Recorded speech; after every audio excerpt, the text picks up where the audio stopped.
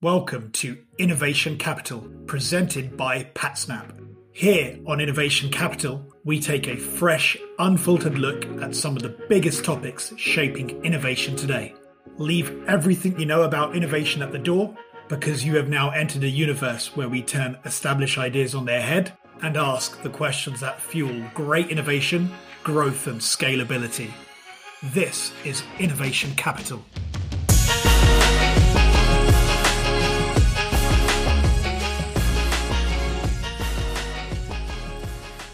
Hello and welcome back to Innovation Capital, presented by PatSnap.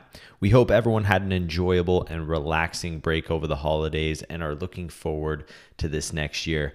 I can't think of a better guest to kickstart our first podcast of 2021 than who we have joining us today. Scott Amex is a true visionary and out-of-the-box thinker. He is a top innovation keynote speaker, thought leader, investment expert, podcast host, best-selling author. The list just keeps going on and on. Scott is here today to talk to Ray and talk to us about a phenomenon that has been gathering steam over the last few years, and that is the rise of the R&D research-focused CEO. So without further ado, let's dive into this week's episode with Scott. Enjoy. Well, Scott, welcome to Innovation Capital. I just want to say our team and myself have been pumped about today's episode. I've had the opportunity to research your achievements and your focus online. So segueing into a professional setting, how did you end up in the wonderful world of venture investing? What was your journey there and your road to that world? Well, I think, in terms of both kind of insight as well as maybe some, lessons learned for listeners is that kind of transitioning from personal to professional is, I think for majority of my career, I've tried to be a generalist. And I think part of it is because, I have a certain mind that is versatile, but gets bored very easily. So I don't like to focus on any one topic too long because it really fatigues me in the sense of not intellectual fatigue, but boredom. So I've always kind of had this ability to cover many different domains and topics and readily be able to go deep into any topic, and just found that kind of research process very, very intuitive for me. But with that said, I think the generalist approach, has been problematic in the past because, most people value specialization. And I think after my last corporate gig as a VP and GM of a publicly traded company, I realized that I needed to change something about my approach. And so going back to my earlier point about this notion of character development and personal development is that in order for me to achieve the intended lifetime goals that I have to not only invest in myself, but I have to be willing to transform myself. And that includes innovating myself. So I spent, I would say, the last 7 years really reinventing myself. So part of the way I did that was, and I remember vividly in Silicon Valley, sitting in the auditorium of this major industry conference, listening to the speakers and thinking to myself, why are they up there? Why are they speaking about something? And why are they adding so little value to the overall dialogue at hand? And, I was a little bit, I suppose, cocky, but thinking that, I should be up there. Of course, I wasn't really anybody worth, inviting to the keynote podium. But I worked my way, and over time, I think I've given 300 or more speeches throughout the world, and learned to go from being behind the curtain to forcing myself to come out to be at the forefront and sharing the kinds of things that I would never have shared. I mean, if you met me, let's say, not even 10 years ago, you wouldn't have been able to find me on LinkedIn because I would not list my last name. I'm a highly private person, and I'm very introverted, and I prefer not to be out in public and certainly share anything around my personal self. So I had to really force myself into an incredible degree of discomfort. And in that process, one of the things that I talk about that's a very important passion of mine is market fit.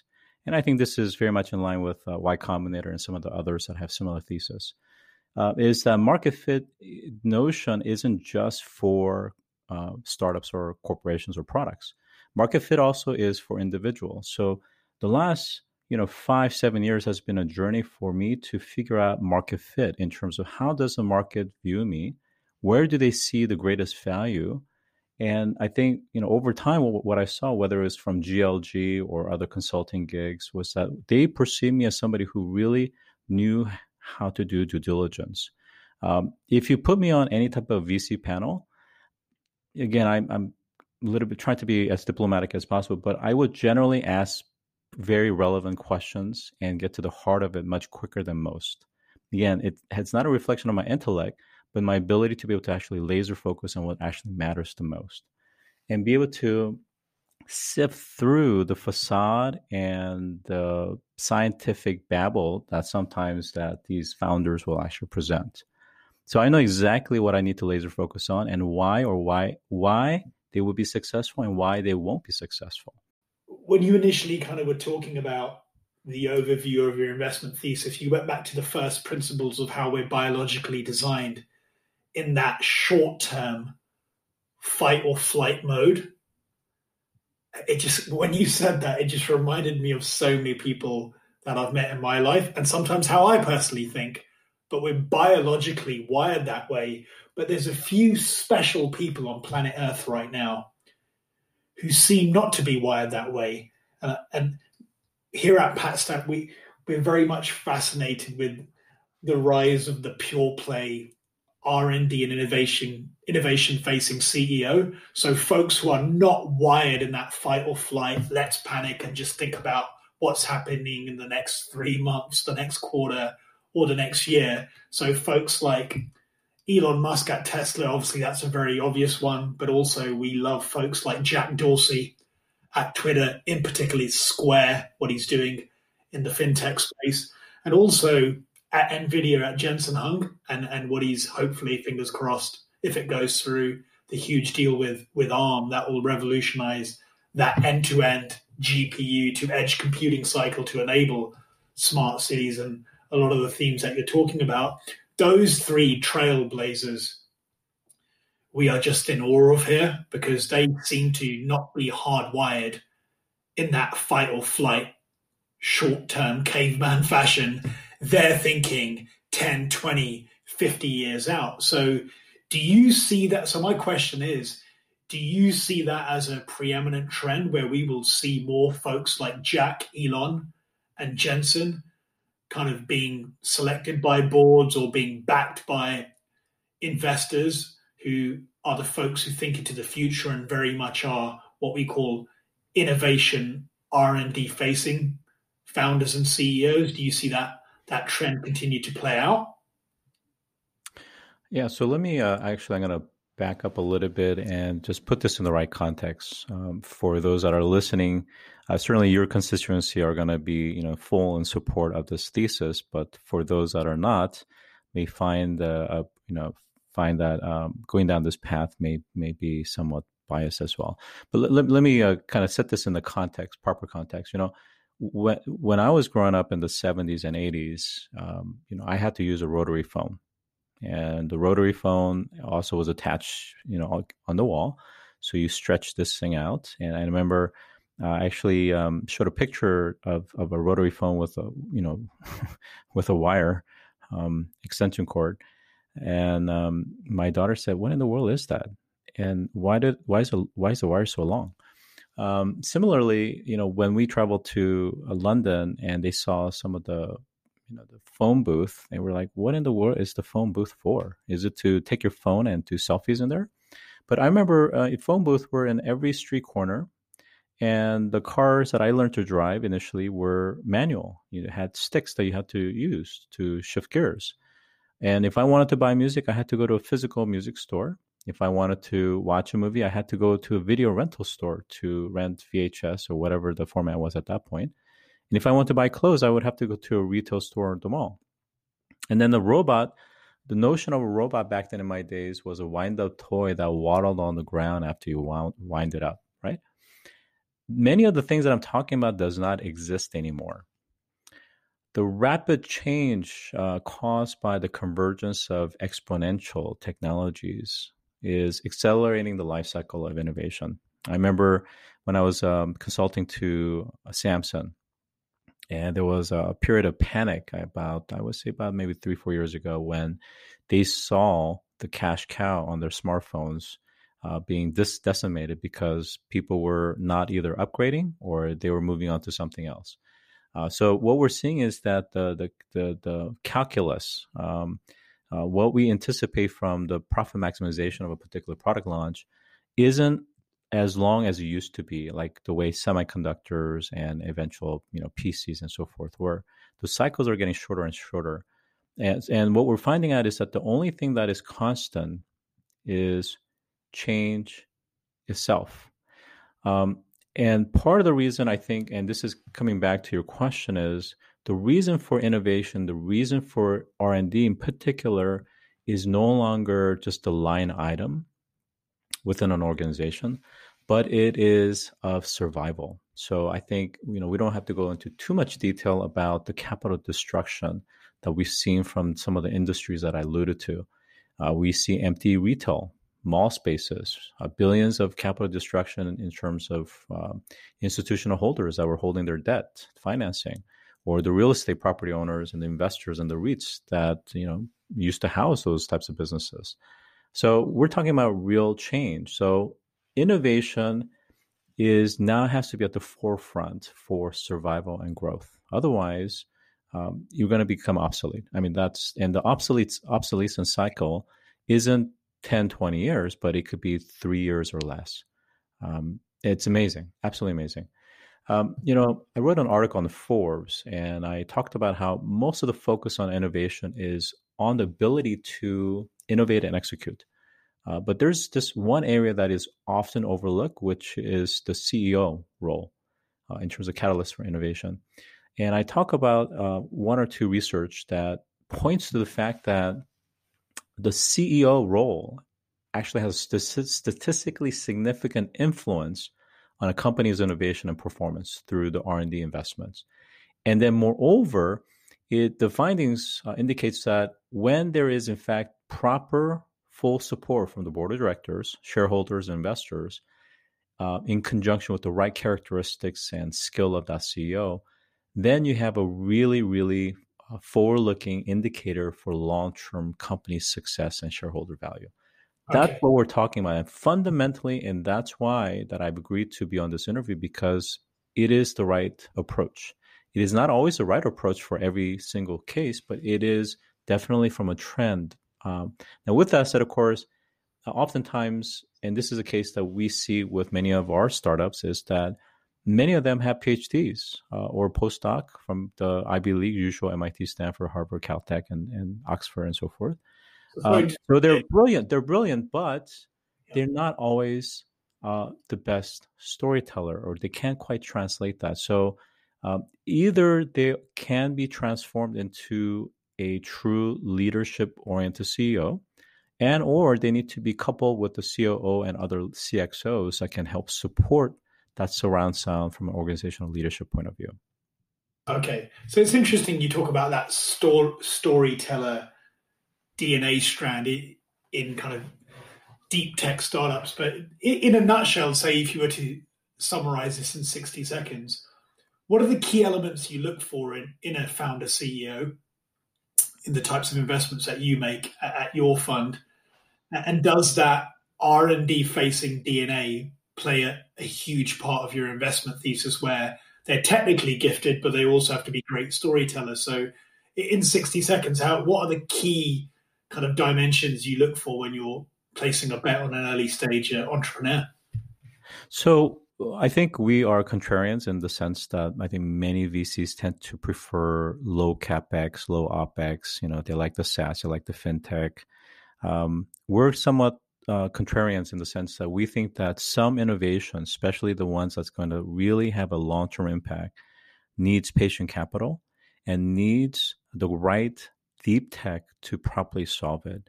I think a good example of this is the engine that spun out of MIT, for instance. Their thesis and their approach, I think, very closely aligns with our philosophy as well. So the kinds of startups that we tend to look for and the founders that we look for have to have incredibly deep domain expertise. Ideally, we like for them to be one of the 10 most prominent, most referenced, most cited researchers, entrepreneurs, academic in their domain, in their subfield.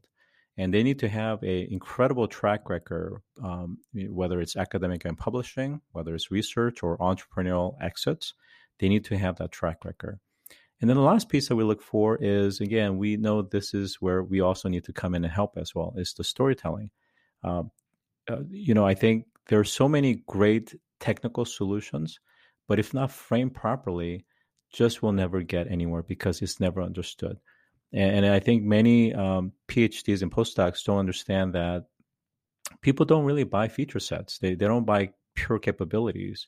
People are buying really whole stories or entire systems or platforms. So, being able to properly tell that story, and when I say properly tell that story, sometimes it's not just a only singular story.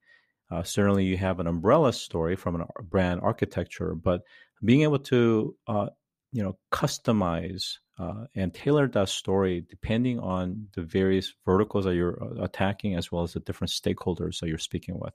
It's a very important piece, and that's something that I think Astor Perkins works very hard with our portfolio startups.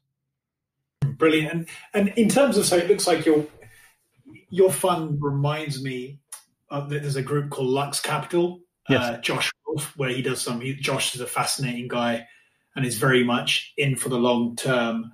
I think you have Chamath at Social Capital, who's now more keen on long-term capital and being patient and focusing on education, healthcare, really deep first principles orientated problems. So yeah, that cohort of investment thematic is very much close to our heart here at PatSnap, because we serve a lot of the companies and the ecosystem who try to work that way. Do you see that spreading where groups like yours, Josh at Lux, Chamath now with his long-term view, investing in kind of healthcare education with a long-term time horizon, do you see that increasing in the next 2-3 years where other funds will start deploying that type of investment strategy? So I think what I would say is, certainly my perspective is going to be one outlier out of many, and certainly isn't going to fall within the mean. What I would say is that I don't necessarily see that as becoming a broad-based theme, and there are many reasons. So to give you a concrete example around this is the rise of SPEC. SPEC as a vehicle has been around for several decades. It has gotten a facelift, and it's become much more popularized through some of the features and some of the regulatory aspects.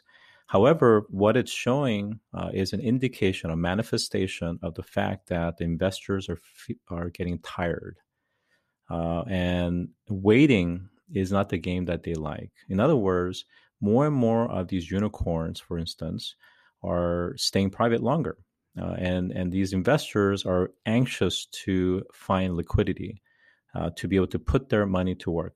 To quote one family office, for example, they have one business that's doing active trading, and they don't want to take any type of resources away from that.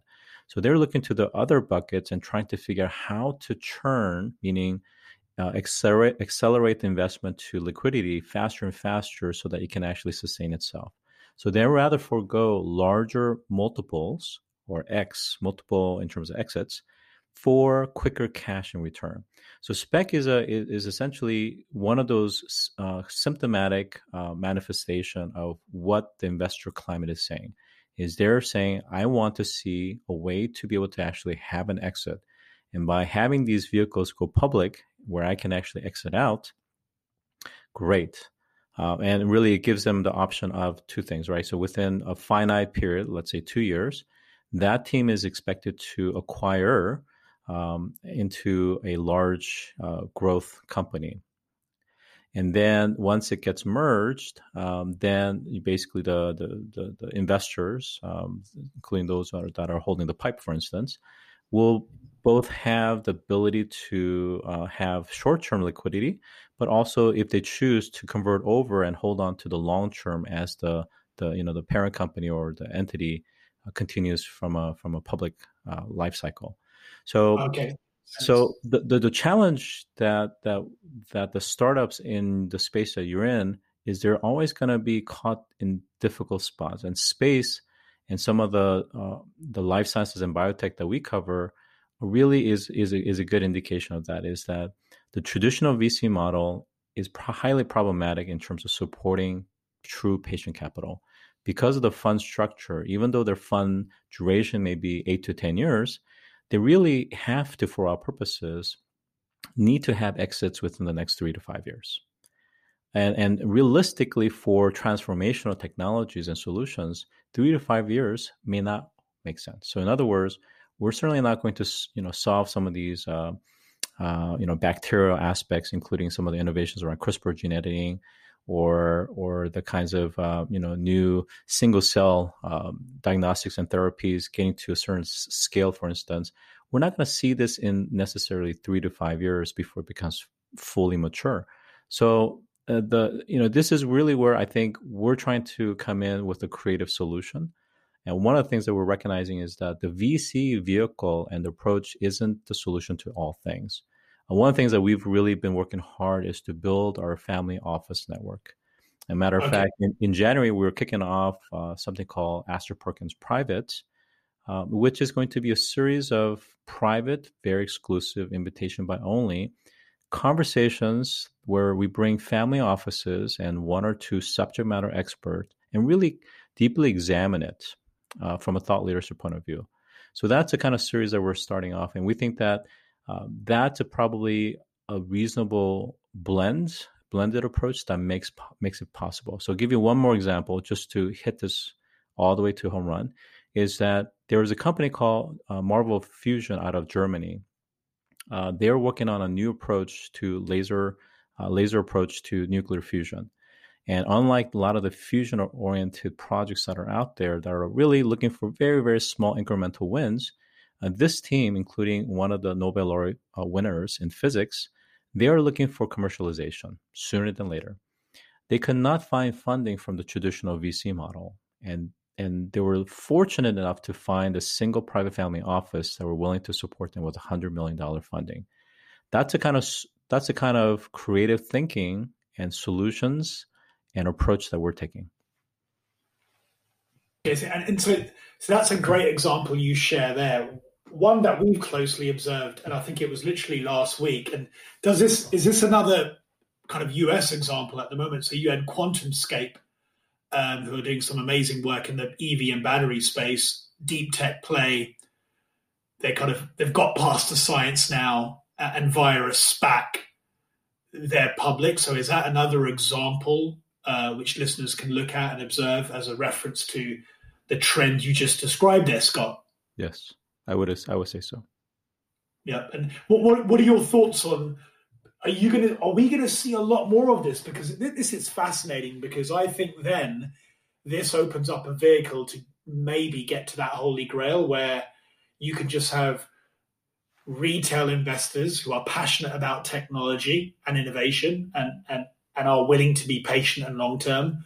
So do you think this platform and examples like QuantumScape and probably a couple of others, which will probably come through the pipe in 2021, will really expand, where maybe in 3-4 years we'll see 50, 60 examples like QuantumScape? Do you see that really playing out in the next couple of years?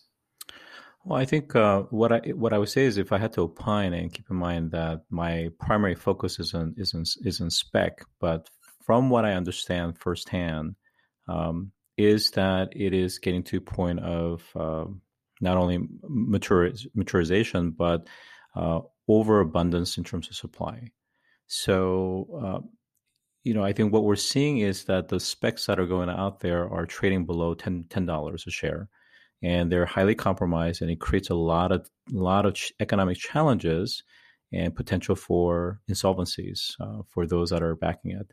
And certainly, not all specs come with a steady pipe or steadfast long-term investors that are fully committed, regardless of volatility in the marketplace.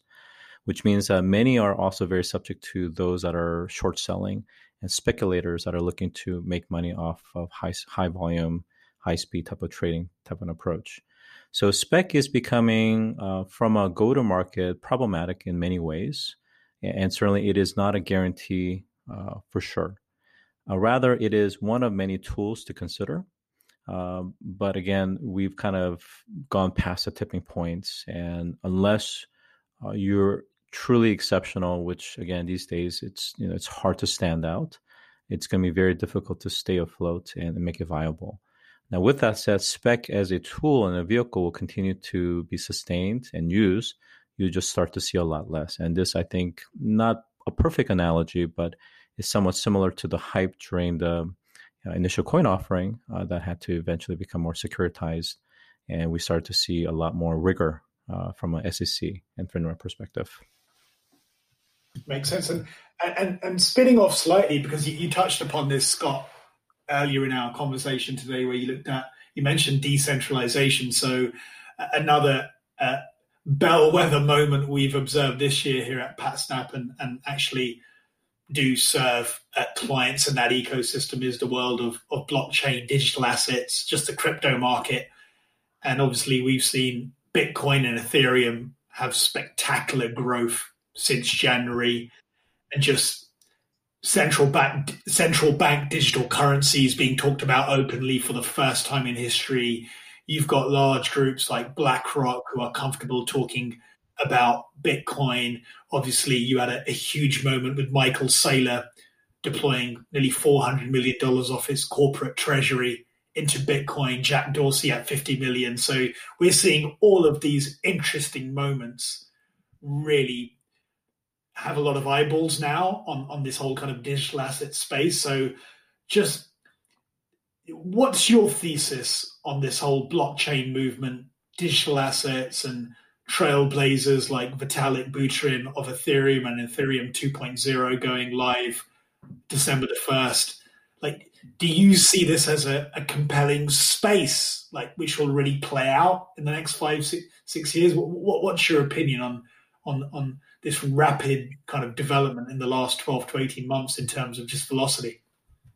Well, I think firstly, as a disclaimer, I've kind of moved away from fintech to a great extent to really focus on deep tech.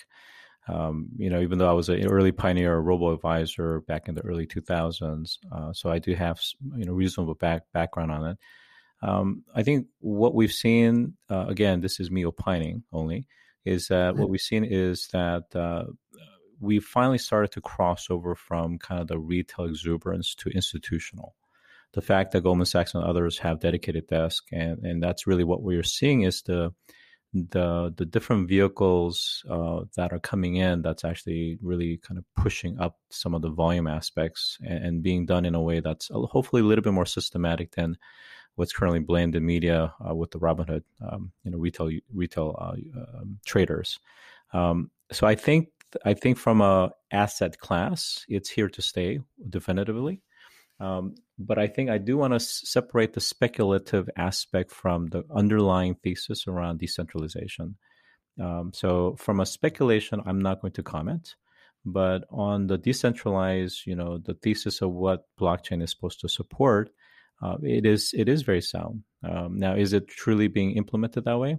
It's difficult because for all purposes, it's a decentralized paradigm that still has to exist in a centralized cloud environment and install type of a model. So it's highly problematic and it's subject to lots of vulnerabilities. So we're still working through scalability and extensibility and all the things that others are trying to work through. But blockchain definitely, I think, has an important component in the exponential for technologies, especially around those that are looking to have that immunity and the kind of privacy aspects as well. There's one startup that I spoke with. It's kind of escaping me. They're actual standard, but they also have physical manifestation, which is nice. They actually allow for people to opt in to allow for their mobile devices and their hubs to become hotspots. And then they create this mesh and then allow for others to connect to it. And I think they're the largest in the network, for instance. So we like it when it becomes more, I would say, real projects that people can use versus those that are just purely for speculative purposes. Interesting. So this has been mooted. I think it would have been his name slips my mind, but it's I think it's Tyson DeGrasse, who's if I know the name correctly, please correct me if I've got it wrong, Scott. But he talks about, I think this is one that Joe Rogan, he was saying, the first trillionaire will be the entrepreneur who can nail kind of mining an asteroid and bringing back some of those highly valuable metals back to Earth. So, yeah, I do hear people talking about this. So looking at more near term in the next, say, call it 10 to 12 years, what should we be keeping an eye on in terms of, you mentioned that new paradigm of the space economy, and if companies can execute, their valuations will be at another dimension compared to now. Is there any low-hanging fruit which the audience can get excited about or just keep a gentle eye on? Well, I think, going back to our discussion around spec, you will start to see more spec. I can't share some other information because it might be private, but expect other public vehicles to go out next year as well. That's going to help facilitate some of the vertical integration of some of these capabilities within space. So we're going to start to see a lot of interesting things that, whether you're retail, whether you're institutional or family offices, can really start to sink your teeth in. And some of these opportunities don't necessarily have to be 10, 20 years out. Many of these startups that we're working with are generating, anywhere from 3-5 million to upwards of, hundreds of millions of dollars in revenue. So this is real, and this is now. Okay, so there will be some real tangible examples coming into the public markets maybe in the next 2-3 years, which people can really observe and unpack. Absolutely. Brilliant. Well, I mean, Scott, today's been brilliant. I mean, we could probably go on for ages, but one final question. So it looks like you're working at this fascinating intersection of longevity, space, and smart cities. But when you look at these companies and the great entrepreneurs that you partner with, in terms of an R&D process, so stage gate or agile stage gate is typically a really popular methodology and seems to work well for a number of years. Are you actually seeing big changes in actually the innovation process itself with the types of organizations you partner with? And do you see some of those new processes really, really scaling in the market? Is there anything different from an R&D execution standpoint that you've observed with the types of organizations you work with? Yeah, I think on the biotech and life sciences side, what I would say is there are specific companies that we're working with that are fundamentally challenging the 510K and the FDA gates, for instance.